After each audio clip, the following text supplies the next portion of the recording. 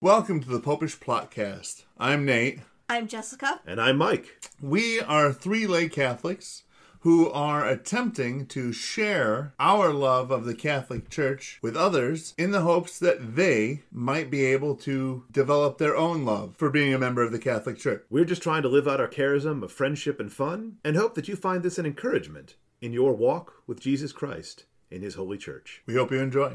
Hey everybody, just want to remind you to support Project YM and your favorite YouTube channel, The Popish Plot, And save yourself 10% off your favorite Catholic Balm Co. products by shopping at Catholic Balm Co., that is catholicbalm.co, and using the code PLOT2021 at checkout to get that 10% off. Now on with the show. Welcome to the Popish Plot. I'm Nate. I'm Jessica. And I'm Mike. Today, we are here with another installment of our series on Hispanic Heritage Month. Muy bien. Yes, and today we picked a saint, not at all because we think that, the people in charge of media for Pope Francis are going to be like, hey, that's what he likes. Wait, I thought we picked him because he was a cowboy. Also, he was a cowboy. Or a gaucho, as they're called, and both of him and the Pope's native Argentina. There's nothing that says we can't have more than one perfectly good reason to pick a saint. Today we're talking about Saint Jose Gabriel del Rosario Brochero, The cowboy priest. Gaucho. He was born March 16th, 1840, in... Santa Rosa del Rio Primero, Argentina. So, yet another thing that is named after St. Rose, most likely. Argentina. Argentina. All right. I can't even say the words with no accent. Your level is at accenting it. And then he died on January 26th, 1914 at age 73. Yes. Yep. In Villa del Tránsito, Cordoba, Argentina. Mm-hmm. He was beatified in 2013 in Argentina. The Pope had wanted to do it, but it's one of those things where it's just travel plans didn't work out, so he had a cardinal do it. Well, he is busy being Pope. Yes, but he was canonized October 16th, 2016 in Vatican City by the Pope. And I'm sure that made Papa Francesco very happy. It's like when your team wins the sports and it's a local one. It doesn't matter that you have nothing besides geography in common, Well, again, I went to the beatification of Blessed Solanus Casey. This is a man who died, over a decade before anyone from my family moved to Michigan. But he's local. Exactly. He's a hometown hero. There you go. He was the fourth of 10 children. Apparently he had 2 sisters. Bless you. Thank you. And the rest were brothers.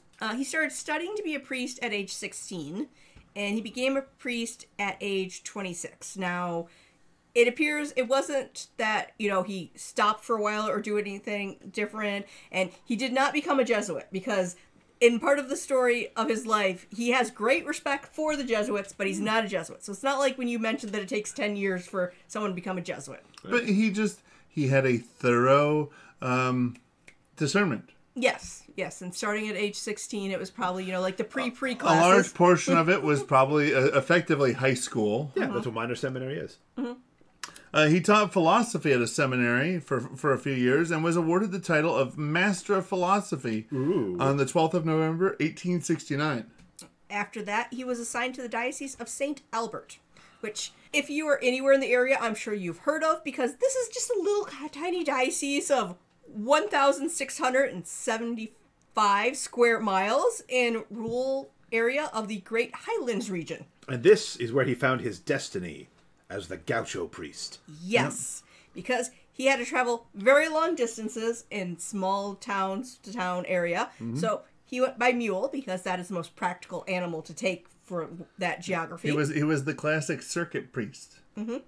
Except for the fact that he was wearing a sombrero and a poncho, which I suppose is classic for that area. Exactly. I like it.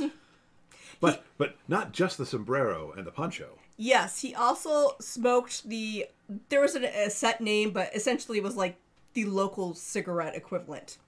Yeah. This guy was cool. Mm-hmm. Along with being super cool looking, he always brought an image of Mary to the people. He really is cool. His mass kit and a prayer book. So that way he would a mensch. He would be set to do any, sacraments or other things that he needed to do for any of the people that he met. It sounds pretty standard issue. Have mass kit will travel.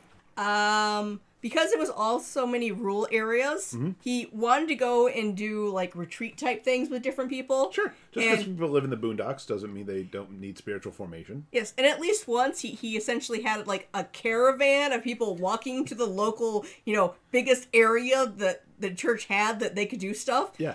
And after doing that, he decided that he was going to make his own house of exercises, as in, the spiritual exercises of St. Ignatius. Not a Jesuit, but a Jesuit appreciator. Yes. And he did that in 1875, and then by 1880, apparently on like the same area of land, he made a school for girls as well, so that, So we already see a clear pattern developing of wherever he sees a need, he then fills it. Mm-hmm. He doesn't just say, hey, someone should do something. He says, hey, I'm someone. Yes. I should do something. Which is why some of his bios call him a civil servant and an engineer, even though officially he was not either one. Yeah. Because he made so that there was post offices, there was telegraph posts, there was aqueducts, there was roads and rail lines throughout his diocese. Mm-hmm. And sometimes he literally was using the tools to build a road in his diocese. If you gotta keep traveling the same path, and sometimes a little bit of an investment might make that ride a little easier. No one is going to get better use out of these roads than me. Yes, and it's something where the local people gave what they could because they also saw the value both in having this infrastructure and having Father Jose be able to come to them. There's nothing inherently wrong with self-interest. Yes, well, he was known for devoting his life to the sick and needy.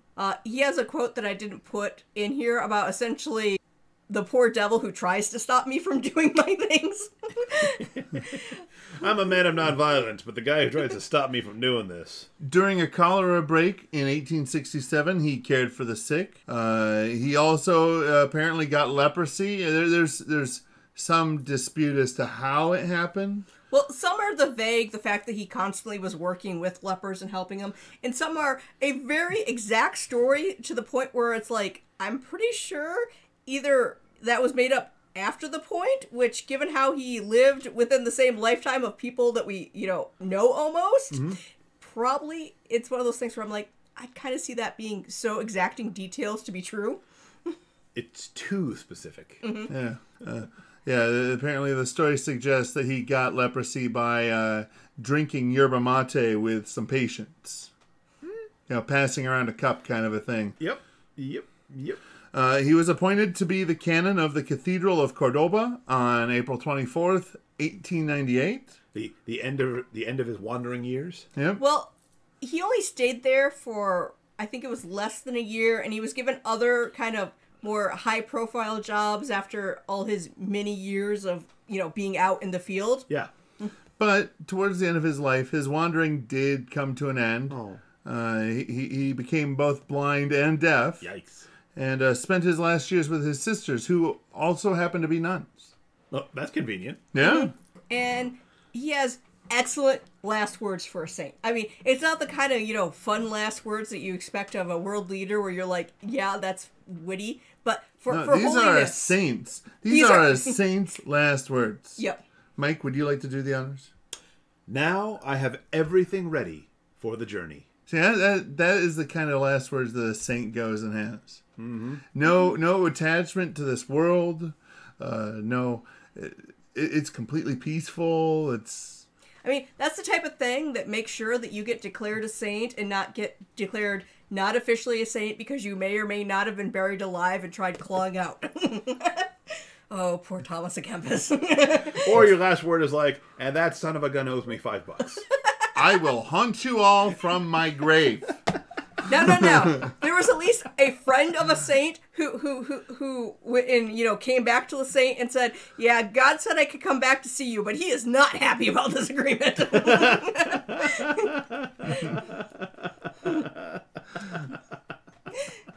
Anyway, also, 2 years after he died, they renamed the city that he died in honor of him. Boom.